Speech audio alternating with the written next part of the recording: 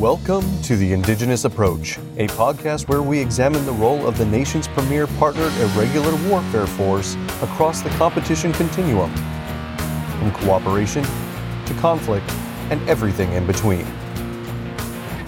Welcome to another episode of the Command Team Corner.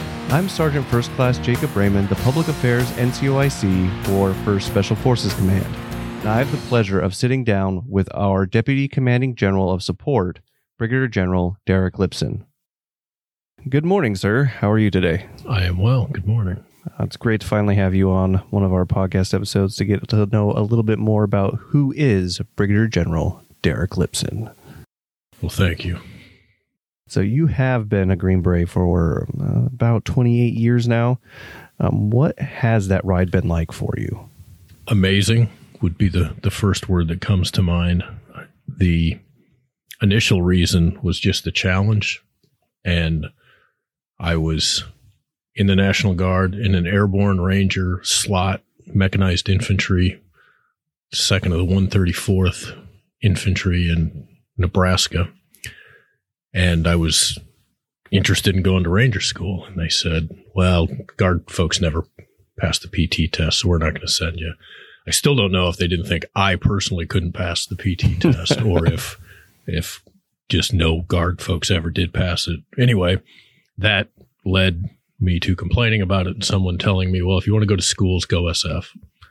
So at that point, this is 1993. I'd been a police officer for a couple of years. Before that, I was a newspaper reporter, journalism major at Midland Lutheran College. So communications background there. Decided interviewing people for the police department was better than interviewing them for the newspaper. That's what led me over there. But packed up my truck, drove to Florida, and got prepared for selection, and then was selected. So really the challenge that drove me there. So finished the Q course in 94, and then went to language school, then went to free fall school, and had the time of my life on a military free fall ODA for several years. Went back to the police department for about a year, didn't like that anymore, and decided to start my own internet consulting company with my mother-in-law. And around 99, 2000, in that time frame, we were living in Nebraska. I was flying to Florida for drills once or twice a month, doing JSETs in the summer, fall. Those were great, but I was finding that my civilian job was suffering as well as the military job. And I made an appointment on September 15th, 2001 to turn my gear in and get out of the military. Something happened a few days before that. And when you're the only captain in the battalion with a top secret clearance, you tend to find work after 9/11 pretty quickly. So I never thought I would, make it a career. Never thought I'd go beyond captain. Even at one point was contemplating warrant officer. But at this point, the opportunity, the people to work with, the things we've done. Sometimes on a flight, people will ask me, what do I do? And if I am comfortable sharing with them, sometimes I'm not, but I'll tell them I'm in the military. One lady once said, well, I'm sorry. And I asked her, why are you sorry that I'm in the military? She said, well, you must have to do awful things. And I thought for a few minutes. I'm like, well, and she looked at me funny and said, well, do you enjoy it? And I said, well, let me think about that. So it's been a long time since I've enjoyed it, but I still find it rewarding. And what I mean by that is if I never have to sit another POM or a budget meeting, I will be happy. What I do find rewarding now, though, is the opportunity to create time, space, and resources for those people we work with and that work for the command so that they can do what they need to do so that the teams can be successful, whether that's a CAT A, TPT, or an ODA. Because in the end, without the resources, they can't do what they need to do. And we just need to create that for them in time and space. Yeah, and as you said, everyone really does start out on a small team, especially in special operations, whether it's an ODA, PSYOP detachment, or even a civil affairs team. When you were as a young ODA team leader, what really stuck with you and kind of shaped who you are today?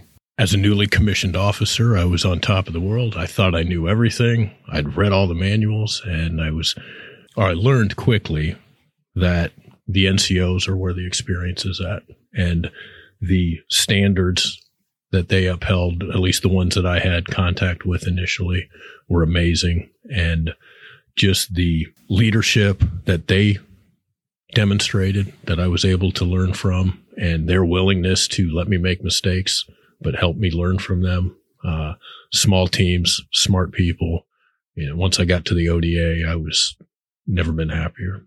With that, since everything that you learn as a young officer helps progressively get you further and further up the chain, you were able to come over to 1st Special Forces Command as the Deputy Commanding General Support in February. Has anything about the command surprised you, and where do you see the command going? What surprised me, well, it didn't surprise me as much as it was just reinforced, but the amazing work of the amazing professionals that make up 1st Special Forces Command, largest division in the Army, the breadth of the missions, the locations. We provide senior leaders options with our roughly 3,500 soldiers in 70 countries on any given day. And without that presence forward and the expertise that they bring in their specific, whether it's influence, governance, or special operations, the level of options that they bring to senior leaders, whether that's a country team or military leaders, is just inspiring. And it's there, to use the trite cliche of an iceberg. You only see that top portion, but the problem-solving capacity at the lowest level of our formation is the envy of the world. And anything we can do to reinforce that is just essential. The command, where do I see it going? I think we will continue to employ cross-functional teams based on the needs of that location and the mission requirements. And I think that is something we should safeguard at all costs. We can't replace our people. And where we modernize, where we innovate, is where our people are at. So safeguarding our force structure and not relying too heavily upon technological solutions to people problems. We need technological assistance to people problems, whether that's data or drones or unmanned robotics. Without the people, which is our highest valued item, none of that's possible. Well, that is a really interesting way to look at the future for where we're going, as we have all these missions, we have everything else, but the biggest thing that we could do moving forward is focus on the technology to assist the teams in making everything happen instead of using the technology to solve the problems. Definitely. Data-informed decisions, not data-driven decisions. There's opportunities to remove the human piece from some things with AI, but it can't replace it. Yeah, definitely. I mean, humans are more important than hardware has been driven into my head for over the last 12 years. So the soft truths are just that. When you are prepping for your day or your week or your upcoming month of constant travel, what have you been listening to, reading, or watched that really you think everyone within the command should check out, or has really influenced how you are going after the business for 1st Special Forces Command? I don't have a required reading list, but if I did, the first entry would be a book by, I forget his first name, but his last name is Jones. It's called The Eye Test, A Case for Human Creativity in an Age of Analytics.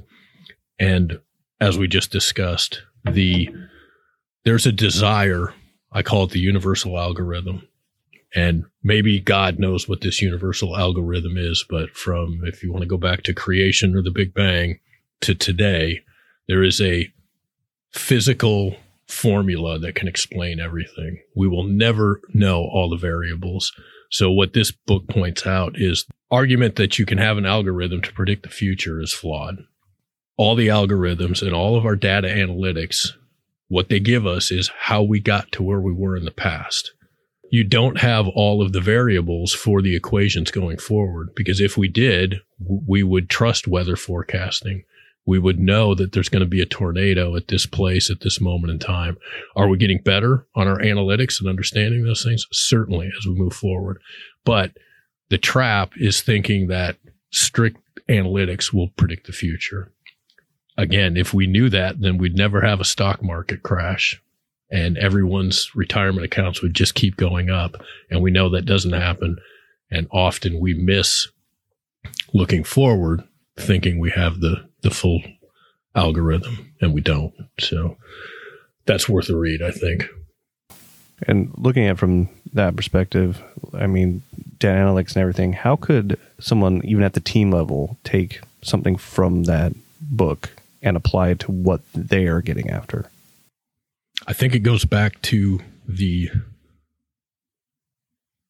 desire to replace human actions with AI or mechanical ones. There are solutions, but we should never be surprised when complex things don't turn out the way we expect them to. When you take diverse teams that build up RSOF teams that deploy forward into areas of the world where we know of the culture, but we may not be complete experts, the risk of thinking we have the right answer and right solution without accounting for the human condition and the different backgrounds of the people there. If we talk in terms of the adult learning model, people's experience, what they've done in life changes how they look at a problem set. So a solution in Syria is different than a solution in Uganda, which is different than a solution in Korea.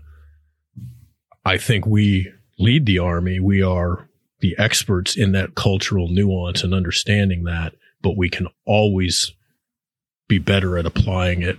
And so I think when we look at trying to use data to inform our decisions, as long as they're just informing and they're not driving the decisions, that's the sweet spot that we're looking for. Outstanding, sir. And now, is there anything you would like to tell the greater community of the Indigenous Approach podcast before we get off of here today? Yes, I will give you my 4+1. The 4 things leaders do, and then the +1 thing to keep in mind as you do those things. First, allocate resources. There's never enough radios for the number of people who need a radio. How do you do that? Well, it's based on commander's guidance. So guidance gives us left and right limits, and it enables us to make informed decisions about where we apply the resources we have. The third thing is we report to higher, and reporting to higher creates freedom of maneuver for subordinates. If I know what you're trying to accomplish, and I tell my boss what you're trying to accomplish within those first 2 things, the resources allocated and the guidance, that's freedom of maneuver. Bosses, if they know what you're doing, they don't ask you what you're doing. They ask, how can I help you do that? And then the 4th thing is, and I sometimes use more colorful language than this, but I won't today, keep higher out of your business. So again, that freedom of maneuver. If we are online on the first 3, have the right resources to do the right mission within the guidance, with reporting to higher will stay out of your business and you can go execute the mission. If those are all aligned, if we're honest with each other, telling each other what we're doing on a day-to-day basis, monthly, hourly, however long that reporting needs to be, then I think we can be successful. The +1, if anyone has ever been stationed at Fort Bliss, you could, in a 3-year PCS assignment, you and your family never break the gate. There's a Buffalo Wild Wings, there's a Under Armour store, there's a commissary, there's a PX, there's a Denny's, there's gyms, everything you need. And that is amazing that we are able to provide those resources to families. However, what that does is we run the risk of isolating us from the greater community that we serve. When I was a police officer, my first training officer gave me some advice. He said, you will and I'll tie this back to the U.S. Army in a second, you will go through several phases as a police officer. First is criminals are bad, but people are okay. Cops are okay, and I'm okay. Then you get to criminals are bad, people are bad, cops are okay, I'm okay. Then you get to even cops are bad, but I'm okay. And then you find yourself hanging from a rope in your backyard. The point of that, and what he made sure I understood, if you only spend your time as a police officer hanging out and your friends are other police officers, emergency room workers, doctors, nurses, and fire department, rescue squad folks, the piece of the world you see is not very pretty. That said, do everything. If you find yourself approaching that point where you find everything around you is toxic and the people you don't trust, or you have concerns about your own mental health or your well-being, there are resources out there. And don't let yourself get to the point where you've so self-isolated what you have done and what you've been asked to do that you don't seek help. So I hope that in saying that, it informs people that there are opportunities and there's a chance to engage, and don't let yourself get that far down that path. So when we look at what our country has asked us to do for the last 20 odd years, some of it hasn't been very pretty. And if we isolate ourselves only with other people in uniform, we will eventually lose touch with the nation we serve. Less than 1% serve. I'm okay with that number.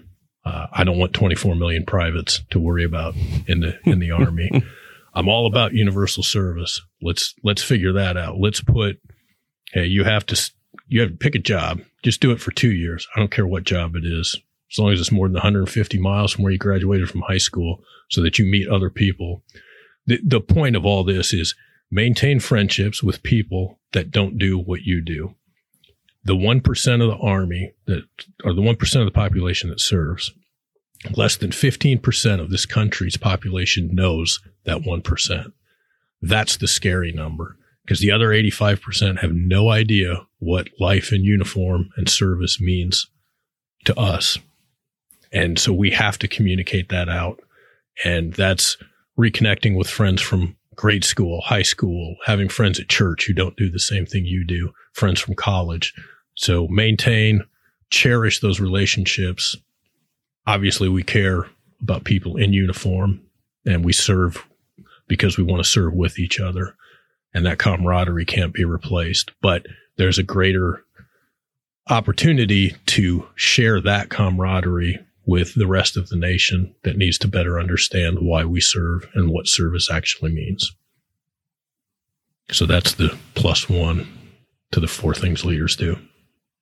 Definitely appreciate your time today, sir, and we look forward to having you on further episodes of the podcast. I look forward to it as well. Thanks for the opportunity. De oppresso liber.